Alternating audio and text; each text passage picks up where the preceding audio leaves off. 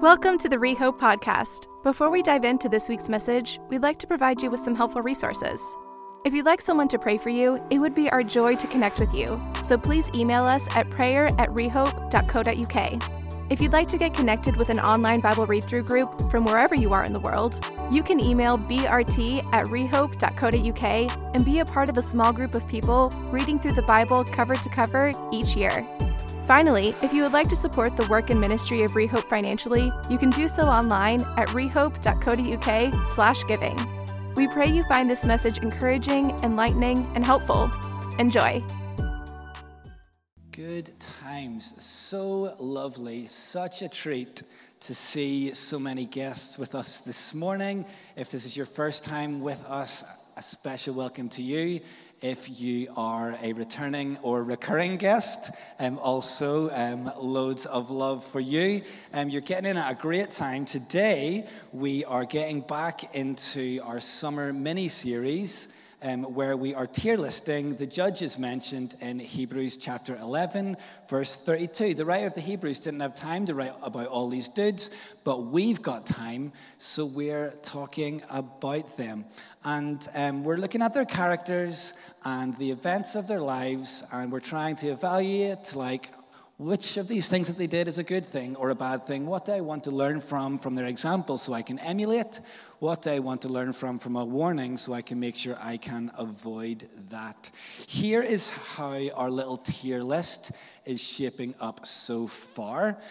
We started off by talking about Gideon, and we decided to put him in the B tier. He started off strongly, but ended really badly.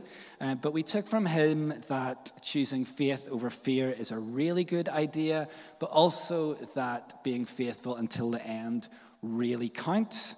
Last week, we looked at Deborah and Barak, and that order matters. And we put Deborah in the S tier.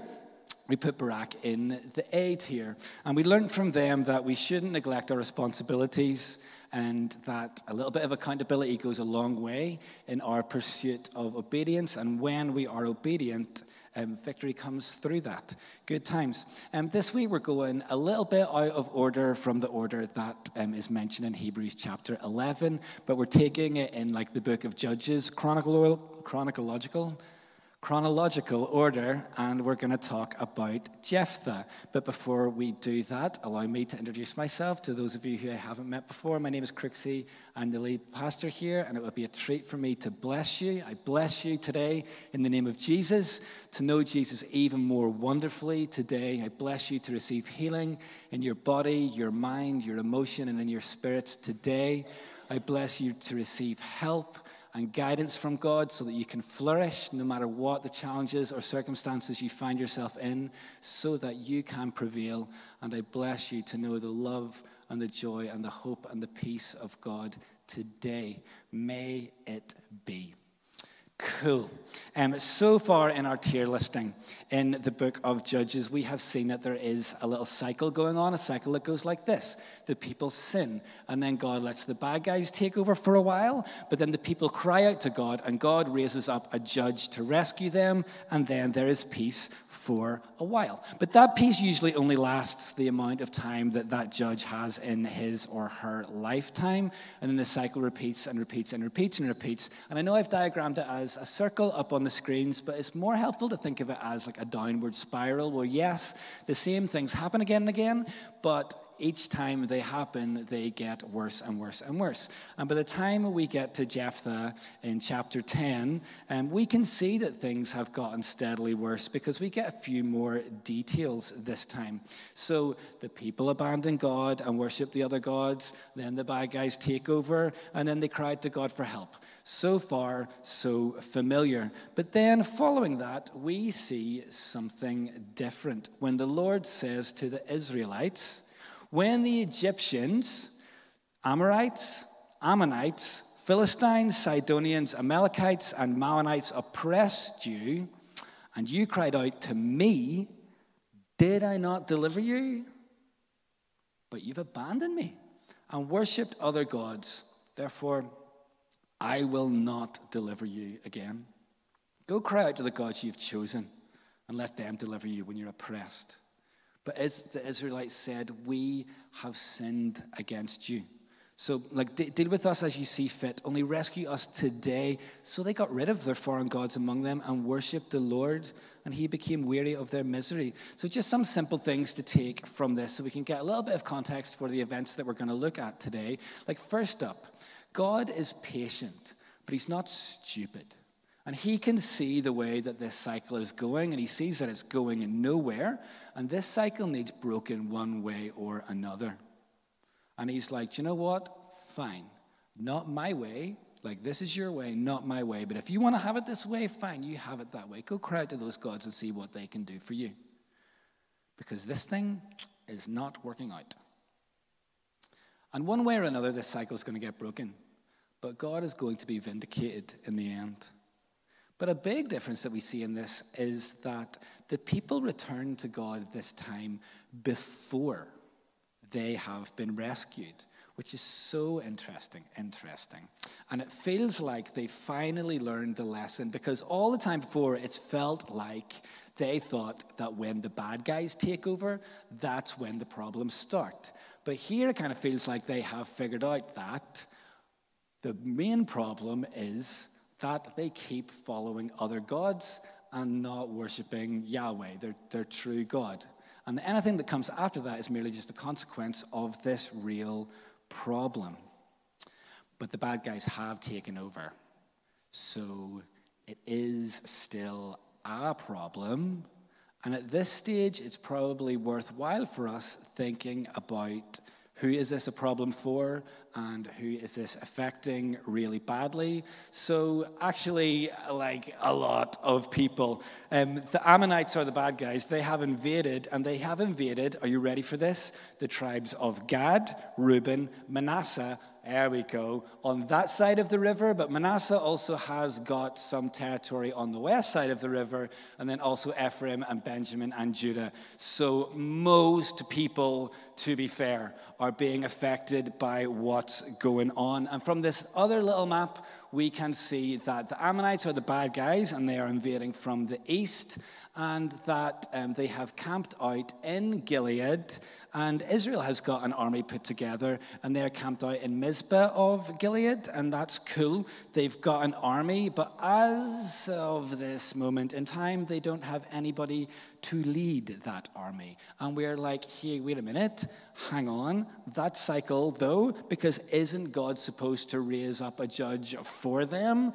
But this cycle has been broken, and it needed breaking one way or another. And God has pretty much told them that they can take care of things on their own, and it looks like they're going to have to raise a judge for themselves, which is where Jephthah comes into the picture. And the Bible introduces him with a little flashback. So Jephthah's story is the genre of his story would be tragedy. It's a tragedy, and it starts off tragic.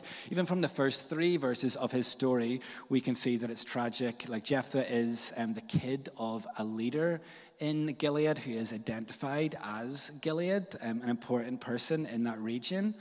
But Gilead has been diddling around, and Jephthah is a kid born out of wedlock when Gilead slept with a prostitute. So once some legitimate children are born and then grow up, they punt Jephthah and tell him that he is not welcome in their family anymore. And that means no share in the inheritance. That means no family, no land, no honor, no nothing. You are out. So he essentially goes into exile in the land of Tob, which is outside of Israel, never mind their tribal allotment in Manasseh. But we do know that Jephthah is a valiant warrior, so that's good. But the way that that's working out just now is that he has got his little gang of mercenaries, and they go raiding in the mountains together. And Jephthah has had a sad story so far, a tragic one, and it looks like he's a product of his difficult circumstances. So we want to have some pity on him. This is a life that, consequences. Maybe there's a lot of it that he didn't choose for himself. Maybe there's a lot of it that he did choose for himself as a consequence of what's happened. So we've got some pity for him, but he still doesn't seem like the most stand-up dude in the world. But they go to him anyway, because they need a commander for their army, and it's all like, oh, hi. Remember us? Yeah, you're right. This is kind of awkward, but so we were wondering if you want to come and be the leader of our army, maybe? And Jephthah's offended. It's like, first you punt me from the family, and now you want to come back and do your dirty work. He's offended, but eventually they come to an agreement where Jephthah will get to be the leader, going on from there, as long as he leads the army into battle against the Ammonites, and as long as God hands him the victory. That's the deal. Now remember, in the other series of events that we have looked at so far, victory was a direct promise that God had given his people. That is not the case here. God has said, you're on your own on this one, have a good go and we'll see what happens to you. Victory is by no means guaranteed. And they have turned in their completely unknown circumstances to a dude who seems like a bit of a liability. Who knows what's going to go on with him? This is a risky move. And as we look at the narrative, it kind of feels like we're waiting for everything to go spectacularly wrong here. All the signs point to disaster. But as we get into the events, seems like we might not be giving Jephthah enough credit, because he seems to want to do the right thing. First up, he sends a diplomatic mission to Ammon, and this is the right thing to do. It's what God commanded through the law and through Moses. And maybe we're not expecting mercenary guy to have very much diplomatic savvy or to care about the law of Moses that much, but he does what is right, and you've got to say fair play to Jephthah on this one. And the diplomatic mission pretty much goes along the lines of dude, what is your beef with us? So let's see what the beef is. The beef is the king of the Ammonites said to Jephthah's messengers, when Israel came from Egypt, they seized my land from the Arnon River to the Jabbok River and to the Jordan. Now restore it peaceably. So all the land that is between these three rivers as far out as where Ammon's territory in the east is. This is the disputed territory, and it's Gad and it's Reuben, their tribal provisions. You want to play a little game? Be fun. Let's play a little game of spot the difference. So it's going to be challenging. I'm not going to make, it's not going to be challenging here, it's up here already. Can you spot the difference between the disputed territories in these two maps? It's going to be hard. One of those maps has got a lot more disputed territory than the other.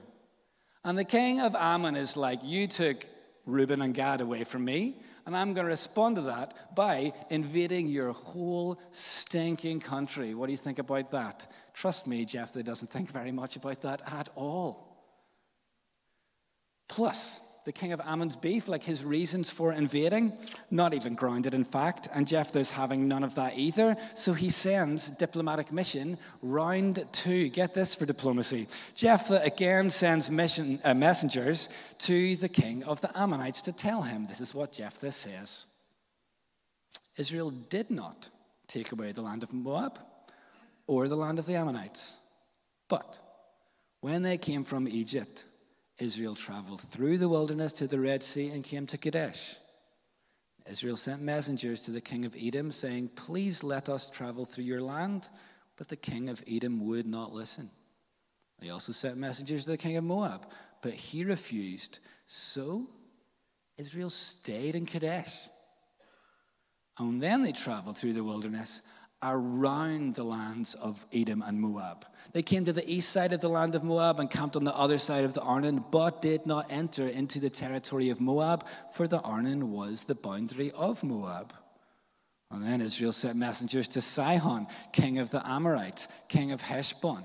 Israel said to him, please let us travel through your country. But Sihon would not trust Israel to pass through his territory. Instead, Sihon gathered all his troops, camped at Jahaz, and fought with Israel. Then the Lord God of Israel handed over Sihon and his troops to Israel, and they defeated them. So Israel took the possession of the entire land of the Amorites.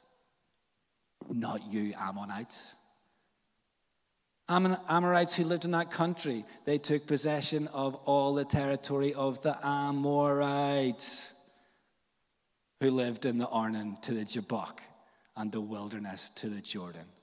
And the Lord God of Israel has driven out the Amorites before his people Israel. And will you now force us out? Isn't it true that you can have whatever your God Shamash conquers for you, and we can have whatever the Lord our God conquers for us? Now you any better than Balak, son of Zippor, king of Moab? Did he ever contend with Israel or fight against us? And while Israel lived 300 years in Heshbon and Aroer and their surrounding villages, and in the cities that are on the banks of the Arnon, why didn't you take them back in those times?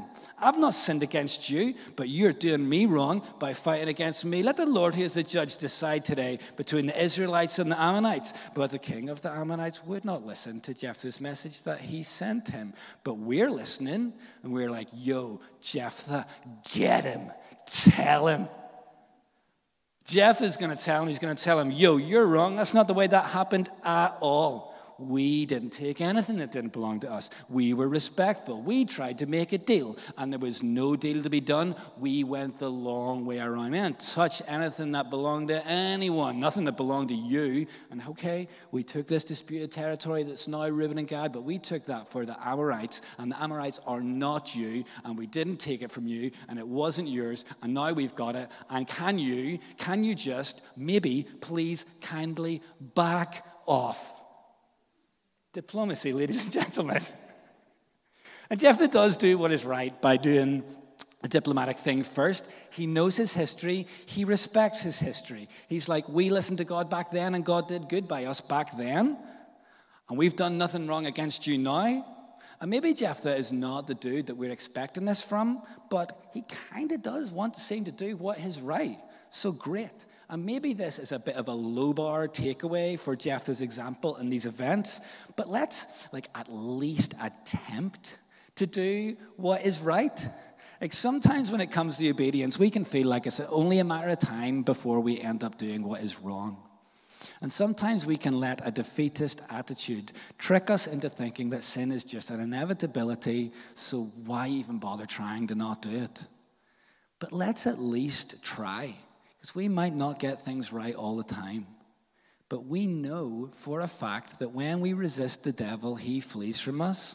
So attempting to do what is right is going to go a lot further in the fight for and pursuit of obedience and holiness than maybe we think in the moment. Let's at least try to do what is right.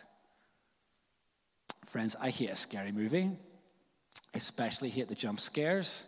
And we know how a jump scare goes, you you kind of feel the tension building up, and you just know that something is going to happen, and the music is starting going, and it's all dissonance, and it's all reaches a crescendo, and then nothing. And just for a moment, we let our guard down, and then bang, it hits you. I was going to shout that, but there's sleeping lovely little ones in the room, so you're welcome. I hate a jump scare.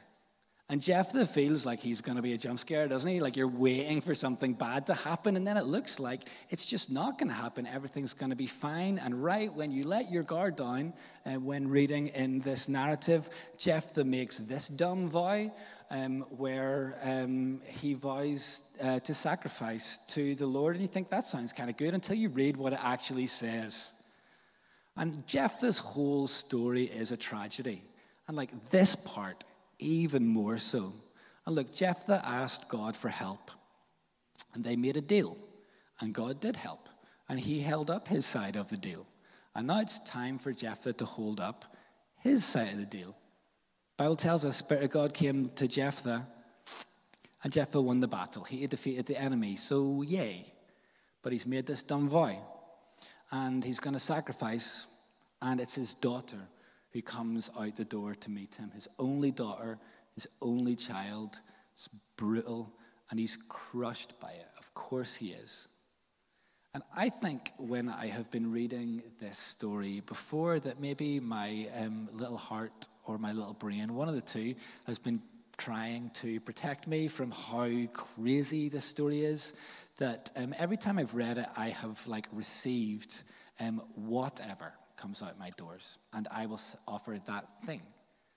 But he says whoever, and he says that person. And Jephthah knows that it's going to be a person. He has completely planning to sacrifice a person to Yahweh, the God of the Bible. That's 100% his intentions. And he's crushed that it's going to be his daughter. I don't know what he's expecting. Maybe some like chump servant that he doesn't care about or something. I don't know. But it's his daughter. And he's crushed. So what's he supposed to do here? Maybe it feels pretty obvious. But what's he supposed to do? Because A, no one among you is to sacrifice his son or daughter in the fire. And everyone who does these acts is detestable to the Lord, says the Lord. So you can't do that thing. But also B, if you make a vow to the Lord your God, do not be slow to keep it. He will require it of you. Be careful to do whatever comes from your lips, because you have freely vowed to what you promised to the Lord your God. So you have to do that thing. You can't do it, and you have to do it. What's a dude supposed to do?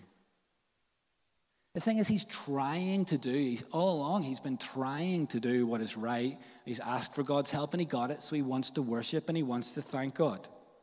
But things have gotten so bad up in Israel that they don't know how to worship God or honor God even when they try. He's trying to please God by doing something that God says is detestable to God. Now, look, far be it from me to say that this one command of God is more important than any other. But I think if I were him, I would probably have tried saying, hey, God, sorry I didn't keep my vow and didn't hold up my end of the deal that we made. I hope you can forgive me for that. I just didn't think that you would want me to do that anyway. But he's taken it seriously, and he held up his side of the bargain, and he killed his daughter, and he burned her. And this story, it's tragic. It's not right. He does it anyway. Wild. We've talked a lot about vows and blessings and curses and things like that in the last little while, so I'm not going to go over that again, but I think a pretty good lesson from us to come out of this is the reminder that, like, let's just be careful with what we say, because words have more power than we think. So the cycle is kind of continuing here in the book of Judges again. Yes, the people sin. Yes, the bad guys take over for a bit. Yes, the people cried out, but this time it gets broken. God told them they were on their own, and they raised up a judge for themselves with mixed results, to be fair. But we saw that God did help Jephthah, and does that mean that there's going to be peace for a while during Jephthah's lifetime? Whew, if only. If only, friends. Look, and things got heavy there for a moment with the old child sacrifice and all that. So let's quickly move on and talk about something a little bit lighter, like civil war. Maybe a little bit lighter, relatively speaking, but this civil war gets a whole lot more petty than the civil war that you might be imagining right now. Not known for their pettiness civil wars, but this one is. Because the dudes from Ephraim are at it again, and just like they did to Gideon, they're all up in Jephthah's face and giving all that, hey, why didn't you come and ask us to go to battle with you? We were like totally ready to go to battle. And they're all mad about it, and they come at Jephthah, and they come at him hard, and they're all like talking down about him, talking bad about him, that like just because he's from the tribe of Manasseh, and he's like, yo, you guys are just like second-class citizens from Ephraim. And the history reminder in this is that there are 12 tribes of Israel, and those tribes are named after the 12 sons of Israel, and that's Jacob, but there's no tribe of Joseph. Instead, Joseph's descendants get split up into two half-tribes, Manasseh, where Jephthah is from, and Ephraim, where these like beefy guys are from. And there's a close tie between those two groups of people. You know how it goes. Sometimes brothers fight, like you know how it goes. Sometimes sisters fight, and that's just the way it is. And maybe sometimes when it's your brother or your sister and you're close to them, maybe you just tend to do a little bit less diplomacy there anyway. There's no diplomacy this time, just civil war. And Jephthah is no mug. This is not his first rodeo, and he wins that war. Yay? Civil war, yay. And it got petty, but it's about to get even pettier because the Gilead dudes, Jephthah and his pals, win, and they start blockading the river, and they start being the oppressors themselves. And when someone is trying to escape from Ephraim to Manasseh, and it must be pretty bad up in Ephraim for you want to escape to where the enemy is from, but if somebody is trying to escape from Ephraim to Manasseh, and the lads from Gilead are there, they've got a little test to see if you are one of those dirty Ephraims, and they ask you to say Shibboleth.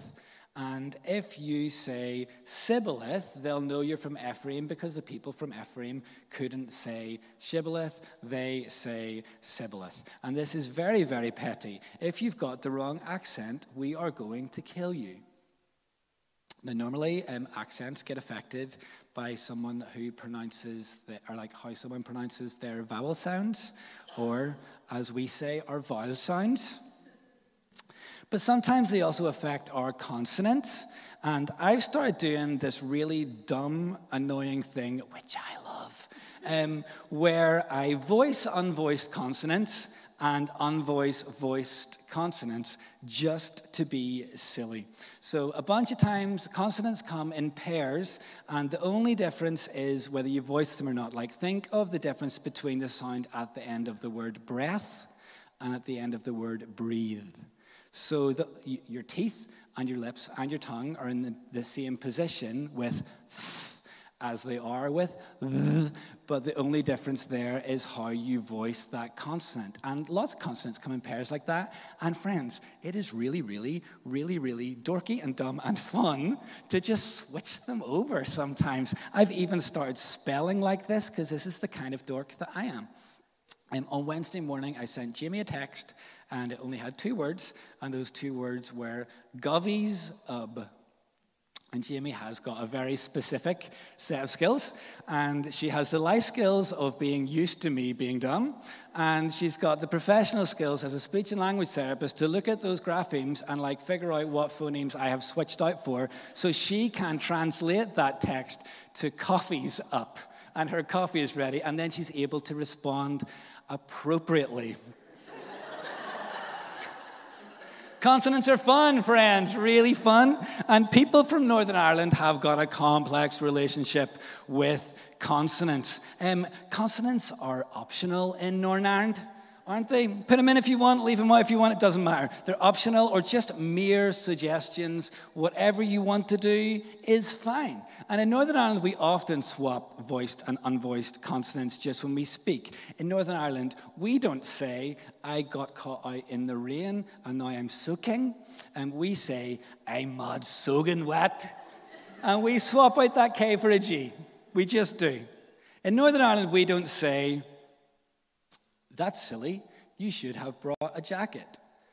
We say, your brain's rotten, wee man, it rains every day. And we swap those V's out for F's. Why not? Just do whatever you want.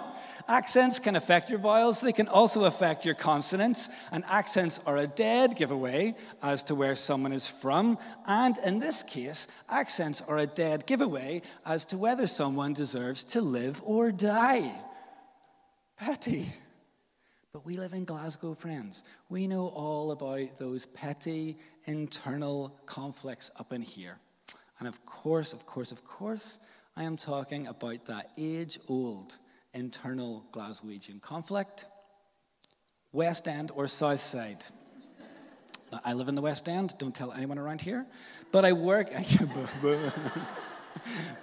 in the South Side, so I'm trying to be a neutral party in this age-old conflict, which isn't always easy. I had to listen to these wifeys and their awful, sectarian anti-Southside patter on the train this week, and it drove me crazy. But I'm trying to be neutral. But this is like you're standing at the entrance of the Clyde Tunnel, and there's people coming through that tunnel, and you need to know whether they are some of those West Endies. And you're like, are you from the West End? And they're all like, no, not me. I'm not from the West End. And you're like, okay then. Why don't you, for me, name a greengrocer and flower shop And if they say stalks and stems, they get to live. And if they say roots and fruits, kill them. I mean, why can't we just all say locavore and we can all get along? Locavore, the Partick thistle of bougie greengrocers. Oh, that age-old internal petty Glaswegian conflict. How could I forget about that one? Civil war is the legacy that Jephthah leaves for peace in the country for a while. And he only judged his lifetime for 6 years. That doesn't say very much. Not an amazing legacy. And his story is a tragedy. Starts off tragic, it middles out tragic, and it ends up tragic. And it's such a tragic story that I kind of feel bad for tier listing a dude. But I think he belongs with Gideon in the B tier. Like, some good stuff, but it was pretty rough along the way. And I mean, I'm basing that off him like trying to do what was right and getting it right sometimes, but also doing some awful, and using the Bible's word, using God's word, detestable things, and then not bringing peace. But still, Jephthah ends up on the Hebrews chapter 11, verse 32 Hall of Fame list, which seems kind of crazy, doesn't it? But like, he does. And that brings us back to something that we talked about in the first part of this series, and that's that according to the writer of the Hebrews, according to the Bible, your sins do not define you, your faith defines you. And the writer of the Hebrews always sees the people, like in the list as a whole, and in these dudes tagged on at the end, he sees, like they see them always in a positive light. The writer doesn't mention their failures, even if their failures are many, and even if their failures are massive. So in light of the writer of the Hebrews' positive example, like what can we say about Jephthah? Well, maybe we could say something like, by faith, Jephthah remembered the mighty works of the Lord from Israel's past and fought to defend the people. By faith, he defeated the Ammonites to rescue the people from oppression and give them security in the land that the Lord had given them as an inheritance. Or something like that. Like maybe you could come up with something that is even more fun. And since the writer of the Hebrews keeps things positive, I'd like to end on a positive note from Jephthah's life, and that's that it is good to remember the good that God has done. And Jephthah's high point is definitely when he takes the king of Ammon to school on their country's shared history. And through remembering what God did in the past, Jephthah looked forward in faith to how God was going to protect that in Jephthah's immediate future.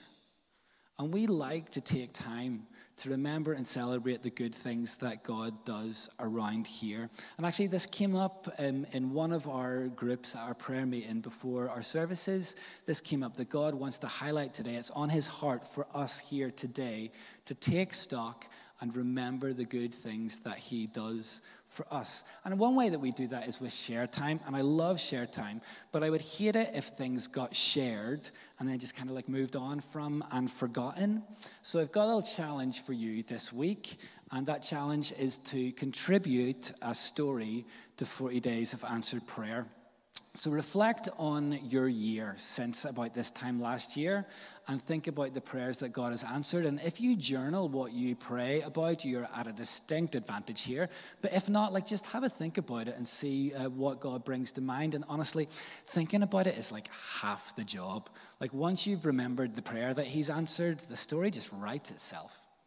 And then you can visit rehope.co.uk/40 days. Scroll to the bottom. There's a button that says contribute, and you can click on it. And a little form will pop up, and you can type your story in there. There's also an example to read so that you can get a vibe for what sort of thing we're looking for. And the sort of thing we're looking for is that we love the God moved heaven and earth for me stories. And we also equally love the God sees me in my everyday normal stories and everything in between. All those kinds of stories are going to be a blessing to read, an encouragement to read, and really do good for our church community. The example that is there is about God providing a job for someone, and since half of you here have been provided with new jobs this year, I'm expecting all of the stories from my dudes. Try and keep it to about 400-ish words, 400 to 500. That's shorter than you think. I submitted my story this week, and I typed what I thought would be about 400 words, and then I copied and pasted it into a document to do a word count, and it was 750. He likes to talk quite a lot. Who noticed? I edited it. It's shorter than you think, but, concise is clearer, and clearer is kinder, and kinder is more helpful, so that's good. And 40 Days of Answered Prayer starts on August 21st. Please don't wait until August 20th to submit your story. Why not just do it today, and then it's done? And if you think of another one, submit too. Because 40 Days of Answered Prayer starts on the 21st of August and runs for 40 days. But if we get more than 40 stories, I'm sure we would be delighted to keep the party going. And our share time is class up in here, and I'm really excited about the opportunity to invite other people in to celebrate the things that we've got to celebrate together in the last year, and for people in other Rehope locations and maybe even further afield to have their faith built, as I'm sure their stories will also build ours. I'm really, really, really excited for this. Don't snooze on it. It's really fun to do. If there's a challenge for you that you think, I don't always do the challenges, I know you always do the challenges, but if you're someone who maybe doesn't always do the challenges, this is the one for you. This is the one for you. Why not do it today? It's probably going to be raining anyway. Fun. We are going to be moving into a time of response in just a moment, but I would love to pray for us first. And God, I thank you for Jephthah's life. And I kind of feel like he was a dude who tried to do the best with what looks like a pretty difficult hand that was dealt to him. And God, I pray for us as we sometimes find ourselves in that position. Help us to do what is right. Help us to at least give all of our heart to trying and driving and desiring to do what is right, God. And I pray that as we do that, as we move towards you, you'll reveal yourself to us more. We'll know you more, so we'll know the things that you want us to do, so we can step with you in that. You're good. You're the God who doesn't keep himself a secret. I pray that as we deepen our connections with you, as we know you more, that we'll be able to walk in obedience more, and then you'll be glorified more, and then we'll be fulfilled in our purpose on this life. God, come and move in our hearts. Amen.